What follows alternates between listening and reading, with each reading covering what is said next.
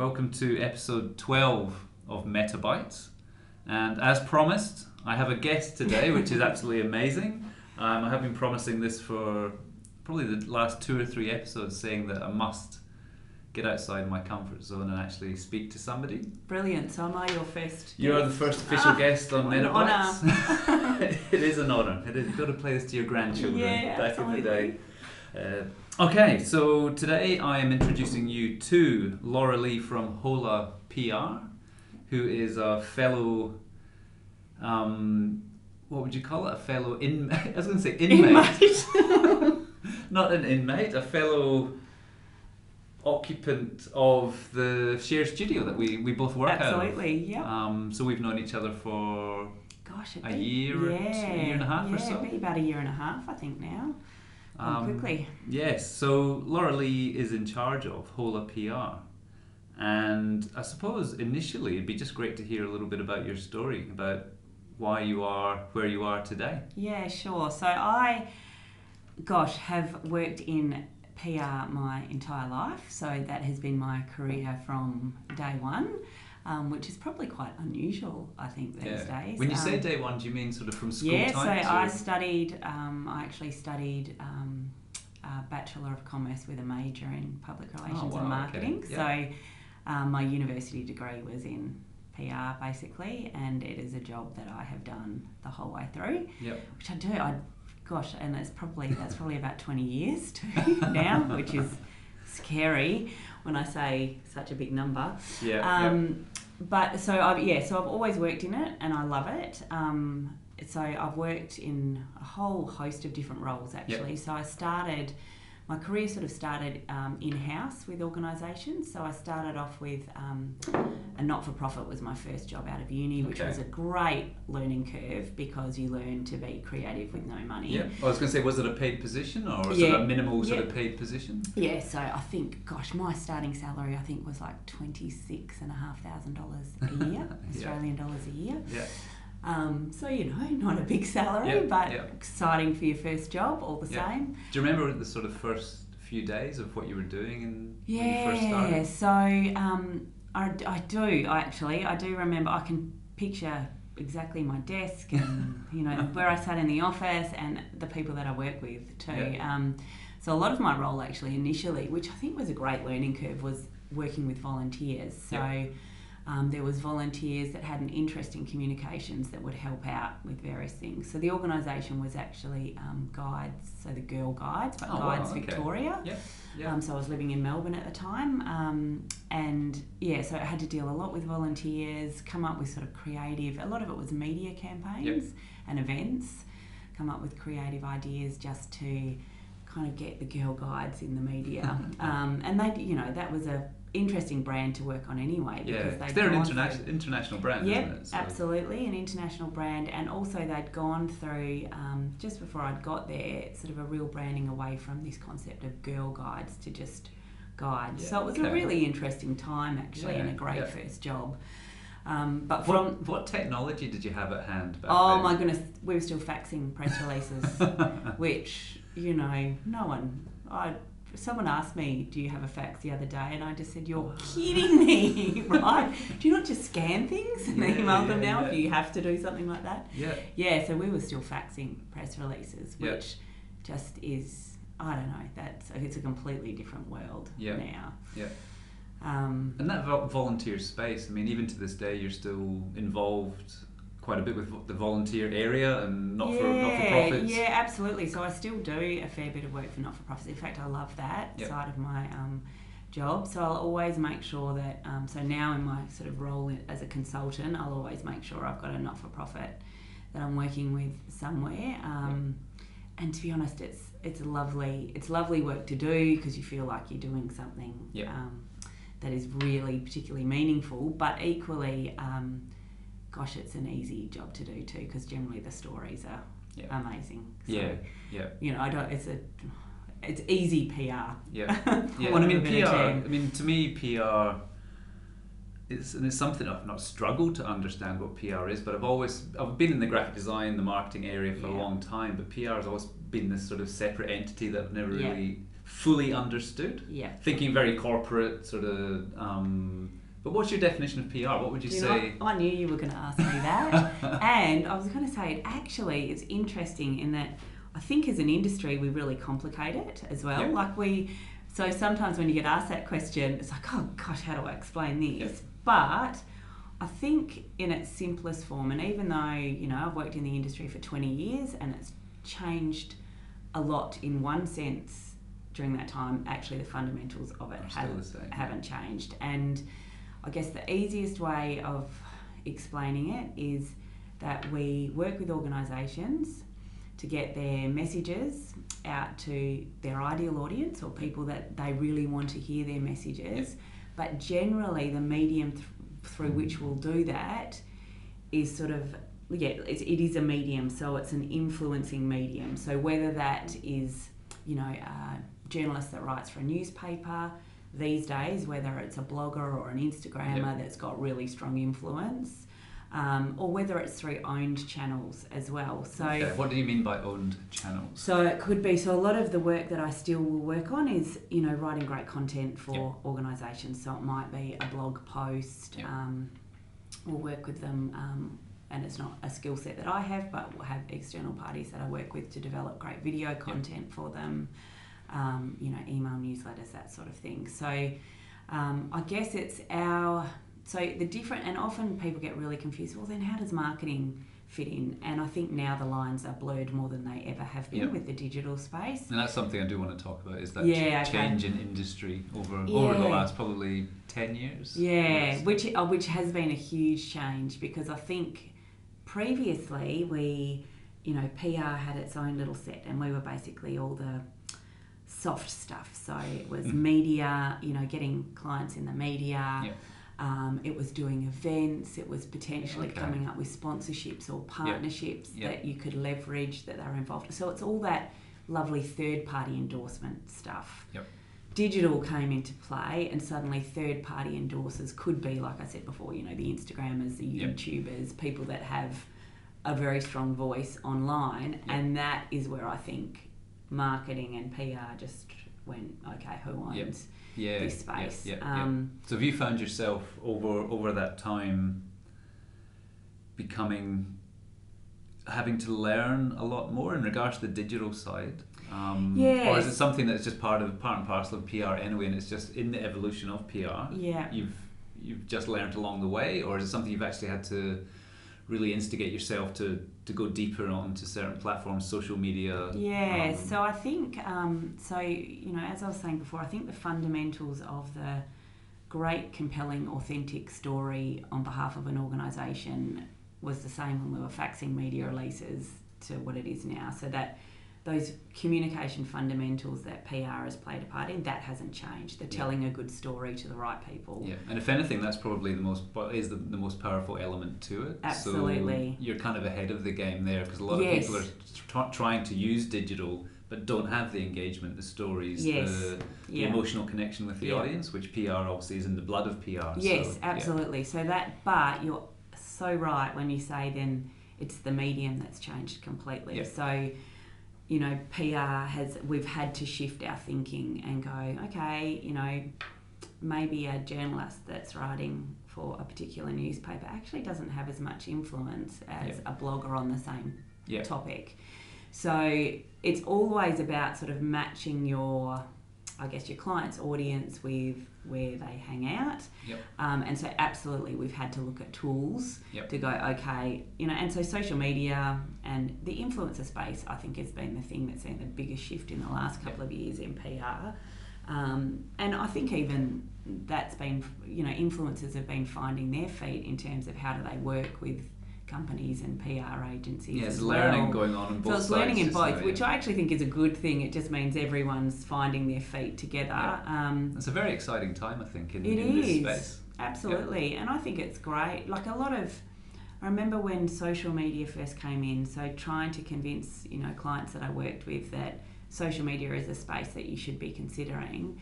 A lot of them were like, oh my goodness, but what if people say bad stuff about us? Oh, this is really scary. The fear was huge. I think that's really shifted now. and that people can see its value. But although, do you think that still exists, doesn't it? Oh, absolutely, it does. But, you know, I always say to people, people are going to be saying this about you anyway. Whether it's, it's like you get this little insight into the car park conversations that you never would have had a chance to hear before. So it's great. You actually get to be part of the conversation now, which before you might not have. So, yeah, I don't think it's a scary thing at all. I actually see huge positives in it. And was that a role traditionally in PR? Was the sort of, something breaks out about a company, about an organisation that is maybe negative? Was it the role of PR to come in and try and smooth the path? So that's become a convert. Huge part of PR. So there's organisations that will specialise in issues and crisis management. So I don't do a huge amount of that in my existing role, but I have done in the past. I worked for a mining company here in Australia, and then also the London Underground in the UK. Oh, wow, okay. So issues and crisis management were a huge part of my role then. And so, and I guess that's another huge component of PR is basically we're almost the guardians of a reputation of an organisation. So reputation management is huge. Which is a massive part of social media. Absolutely. So that connection again is so strong. So monitoring and listening is huge for anyone in PR. So I've got I've got social and media monitoring for all of my clients. So that's not just media or social media that I'm generating for them. It's stuff that anyone else is saying. And it might be just, also about it's trying to keep in track of trends in their industry as well. So there is a very big role in PR of just that listening, monitoring, tracking where trends are, where an organisation's reputation is sitting in their own industry or a broader community. There's so much noise out there, isn't there? I mean, this is the problem with... PR back in the day, you only had certain avenues where they were able to broadcast or be seen, whereas now it's like everywhere, absolutely everywhere at any stage, your company can pop up in whatever guise. And sometimes I feel like, I can spend days working on a particular client with the idea of their story not hitting the media. That can be a big part of the role as well, is to, sometimes someone will pick up on something and it's really not a story and it's not something that you want necessarily to be out there. So that can be another part of the role where you feel like you do a whole lot of work for actually zero output, but that's the positive result that you're looking for. I think it's a much longer game now. You don't have that influence in that sort of what am I trying to say? It's with social media and branding and reputation. It's sort of it's a long game. It's not you can't just do PR for a month and then hope. And that's what PR has always been. And I remember when people would ask, marketing versus PR, and I'll often say to clients, actually, you need to do, if you need to sell tickets to something by X date or so many widgets by a certain date, actually PR's too long a stretch for you. I've absolutely had instances where it's been quite a retail campaign and they've got media, so they've got inquiries or people going onto their website to go, I'm really interested in buying X widget. But it is absolutely a slow burn, long-term strategy, not a quick fix. Yeah, well, it sounds like PR is definitely not a dying trade. It sounds, if anything, it's got the skills for this kind of new digital world already. So, absolutely. Are you positioning yourself different just now in regards to conversations you're having, or how you market yourself, or PR your own company? Well, we were talking about this before, Michael. I'm not particularly good at my own PR, maybe I'm just too busy concentrating on working for my clients. I'm the same. The plumber with the dripping tap. Yeah. Exactly. But I do. So still traditionally, I think a lot of people who think they need someone to work with in PR will at first come thinking, I really want to see my name in print in a newspaper. So there is a lot more of an education process now with clients or people who are considering using someone in PR, that actually, let's take a step back. You might think that you want to be on Today Tonight, but unless your audience are watching Today Tonight, there is 0 point in that. Exactly. Whereas your audience might actually be consuming content from YouTube, so you've just got to consider. So it's always, I think there is still a mindset that PR equals media relations. And traditional media, TV, media. Radio, newspaper. Yeah. And to be honest, that is still a large part of what I do, without a doubt. But there is a lot more to it. So there is, and I think that is just an education process with people, clients, and maybe as an industry, we've got to communicate that a bit better as well. Do you think some of the bigger players in PR are not adapting very well to the change? Yeah, so I think most are now. I think some were slow initially, probably 3 or 4 years ago. Wow, okay. Because I think maybe they were just a bit, okay, is this a realm we want to get into? But I think most are actually understand now that that's a huge part of what they do. A lot of smart PR agencies also started to diversify in terms of bringing in graphic design under their umbrella and that sort of thing, which I think was smart as well. And probably web and a lot have now brought that in. So I think that's actually where, particularly in the Perth market, a lot of the big agencies, a lot of the big marketing agencies, are now bringing in PR under their arm because they see the value of it. And a lot of the big marketing agencies as well, I guess, particularly in our Perth market, clients aren't necessarily spending as much on big TV ad campaigns and that sort of thing. So they've had to diversify their offering as well. So I think now people are fairly caught up, but I think certainly a few years ago there was maybe a hesitation to go into certain areas or think, is this really going to be take off or is this just I think that, one of the biggest changes, obviously being in digital marketing myself, is the swing from being reliant on traditional media to actually becoming the media. A company has the ability now, as we're doing now, to be their own voice, which is a very powerful thing, but with help obviously from sort of experts in the field in PR, but sort of you're not so reliant on that is so true on TV or you're not reliant on TV anymore. There's YouTubers out there that have 65 million subscribers. Even back in the day, TV radio would have dreamed of having that sort of reach, and it's real engaging reach as well. That's what I think. It's very authentic. People are choosing to consume that versus having it just. And that comes down to guys like you being able to provide stories, proper stories, and that's where I think. Going by this conversation, PR is about that authenticity of the client, the stories, and you being able to sort of get that out and then broadcast it to wherever. Absolutely. It's very I like exciting. that. Good summary. Good summary. That was a nice summary, wasn't it? I do have one quick question. Yeah. Why do you call yourself Bob when you pick up coffees? People ask obviously for names when they order a coffee, and your name is Bob. Yes, so Bob is my coffee name because a name like Lorelei, people are always like, huh? How do you spell that? What did you say? What was that? So I just have given up actually, and I figure no one can spell Bob incorrectly, pronounce it incorrectly. How do you spell that? Yeah, it's easy. Well, I think my coffee name from now on is going to be Lorelei. Nice. Let me know how you go. I'm going to test it out and see how we go and live in your shoes for a while, and I may change it back. But Lorelei from HolaPR, thank you very much. And where can people find you online?